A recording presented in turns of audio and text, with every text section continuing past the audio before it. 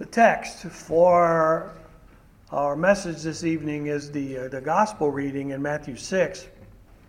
I want to take you back for a moment to, looks like verse 11. Nope, that's wrong. It's 17 and 18. It's a very tiny 7 that looked like a snow one. When you fast, anoint your head and wash your face, that your fasting may not be seen by others, but by your Father who is in secret, and your Father who sees in secret will reward you. This is our text. In the name of the Father, and the Son, and the Holy Spirit. Amen.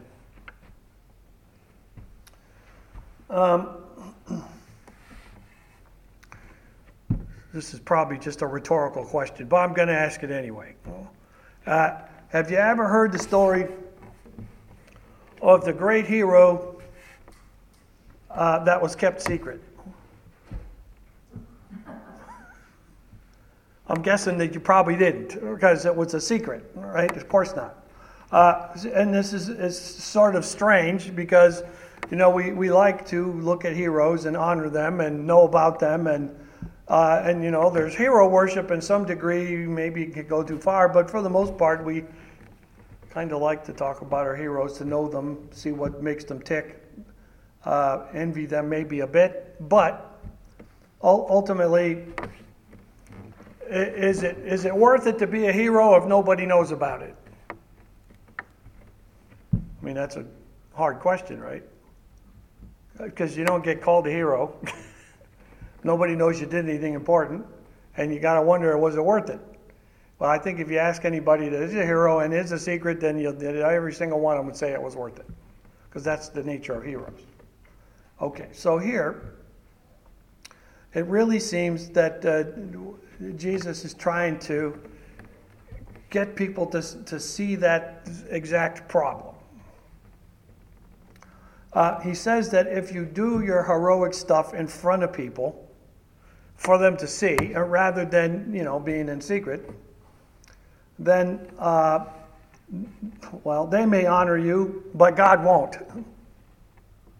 Which doesn't seem fair particularly, but this is the way it's coming.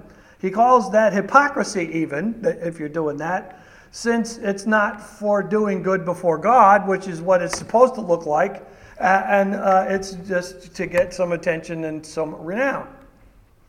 It's for personal attention from the people catching and watching, not from God. And I mean, the people that act like this, that he's calling out here,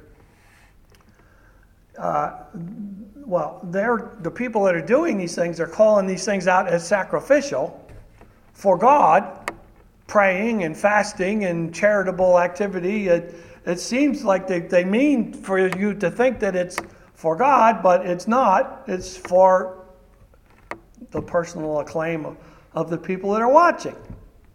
This is a pretty common concern that Jesus has for people like Pharisees, who needed to see, they needed to be seen as righteous for their own personal security and for various other reasons. But you have to wonder if, looking on, everybody pretty much considered that the Pharisees were the most righteous people around, just by watching them and listening to what was supposed to be done. But you have to wonder, if Jesus says it's not that great, if anybody actually even knows what good is. It's kind of an annoying sort of question for you to ask yourself. If what Jesus is saying, that means that people get it wrong. And that's kind of upsetting. In the season of Lent, I still don't to this day understand why they call it Lent. Lent is just an old Latin word for springtime. It's weird. I guess it is in the springtime, but it doesn't seem to match up with what we're doing with it. But, okay, so in Lent, people try to do some of these things that Jesus is talking about here. They try to be more devoted, more sacrificial. It's what we're encouraged to do in the season as Good Friday approaches, and as we look at what Jesus is about to do, and if we look at ourselves in those circumstances, it might make you consider yourself worthy of mourning over your sin and being concerned about that sort of thing. Your worthiness before God is in question even. So do you know how much, or even for what purpose, extra charity will accomplish within God's plan? Because I know all of you a little bit, and I know that you're pretty charitable anyway. But if you go into Lent season and you do it better, you do it more, is that going to be better in the kingdom? Is that going to be better before God? And I think the answer has to be, I don't know. I don't know how much it matters. But if you approach it to be approved by the people who might see it, is it more likely to be right? If everybody says, yep, that was a good thing, does that mean it was right? Does that mean it was good? Does that mean God likes it? Well, the answer is, I don't know that either. If you're praying more, are you praying enough? Or if you're giving up time to do some things that you're trying to get God's approval, maybe except all you get is people commenting how wonderful it is, does that matter in the plan of God? I don't know that either. Does anyone even know for sure what's good? As you know, we have problems with that. We might think something is good and it isn't. Can you imagine yourself sinning and not knowing it? I think you all have to suppose that's possible, since every Sunday we come in here and we confess that that's exactly what we do. It's a problem for us to even know what's good, let alone to do enough of what's good and to please God with what's good. We don't know. We're just guessing. It's difficult.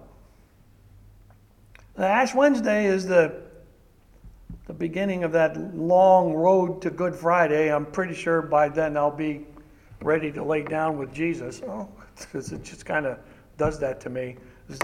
The season of Lent is a little bit dark in the readings, and it's hard. What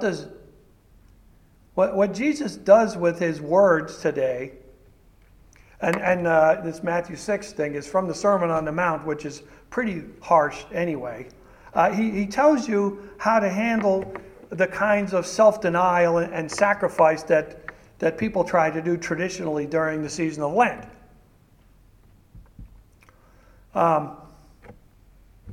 Giving something up is a common approach. People talk about giving something up for Lent. Meat is a traditional sort of long-term thought. People give up eating meat for Lent. I've always sort of thought it was fun to say I'm giving up chocolate. I mean, this is particularly good if you're allergic to it, because then it's not that tough to do, But that's a little silly. But, here are Christ's thoughts about these things.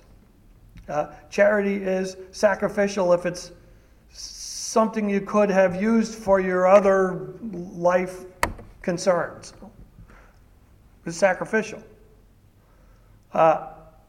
Prayer is a devotional thing. Spending time with God in prayer, you're sacrificing some of your time that you might do something else with, and so you're giving some of that up. Fasting is another one that he mentions here, which is abstaining from food, usually.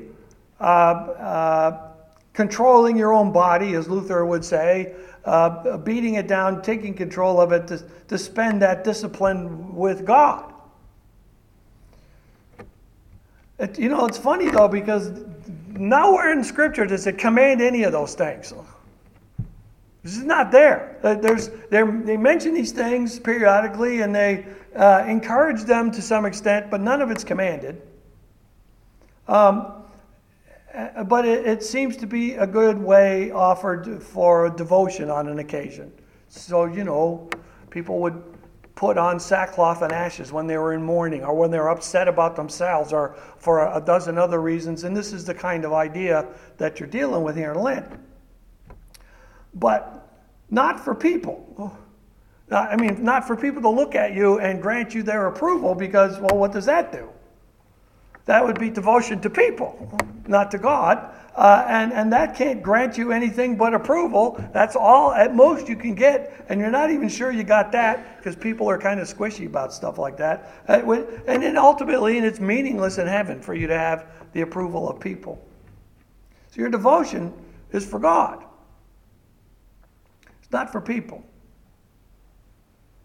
Christ calls the rest hypocrisy, which is kind of harsh.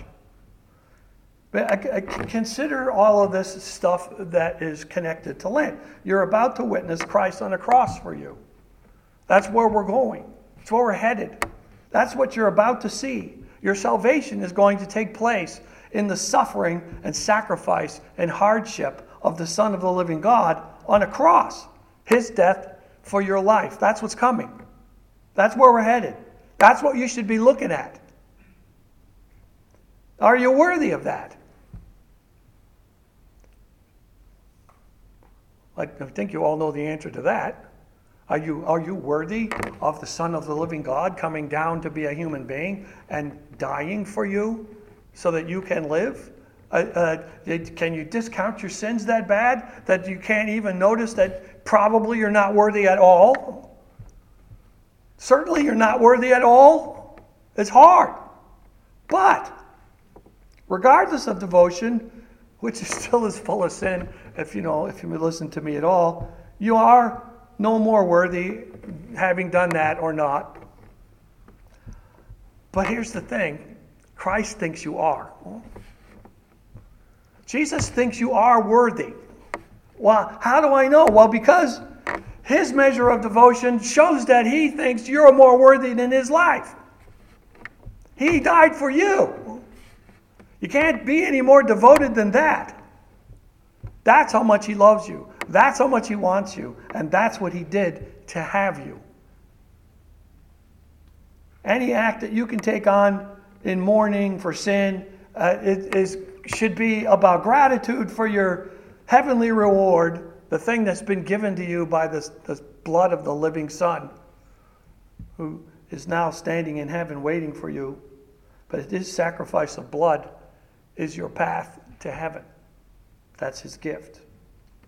And that's what Lent is about for you. You know, I always have this strange reaction when he talks about charity. He says, how does he put it? Do not let your left hand know what your right hand is doing. Now, I mean, I've heard 10 million different explanations for that, and none of them make me particularly happy. But it seems like he's trying to say what you do charitably with your right hand, like it says, you're almost not supposed to notice that's a good. Your left hand's not even supposed to know you did something. How can you even do that? It's almost beyond our reckoning to try and do something and not know yourself that you did it. But see, it is not only possible for you to sin without realizing it, it's also possible for you to do something good before God and not know that you did that either. Because all of the things that you do that are good are coming from God. He inspires them.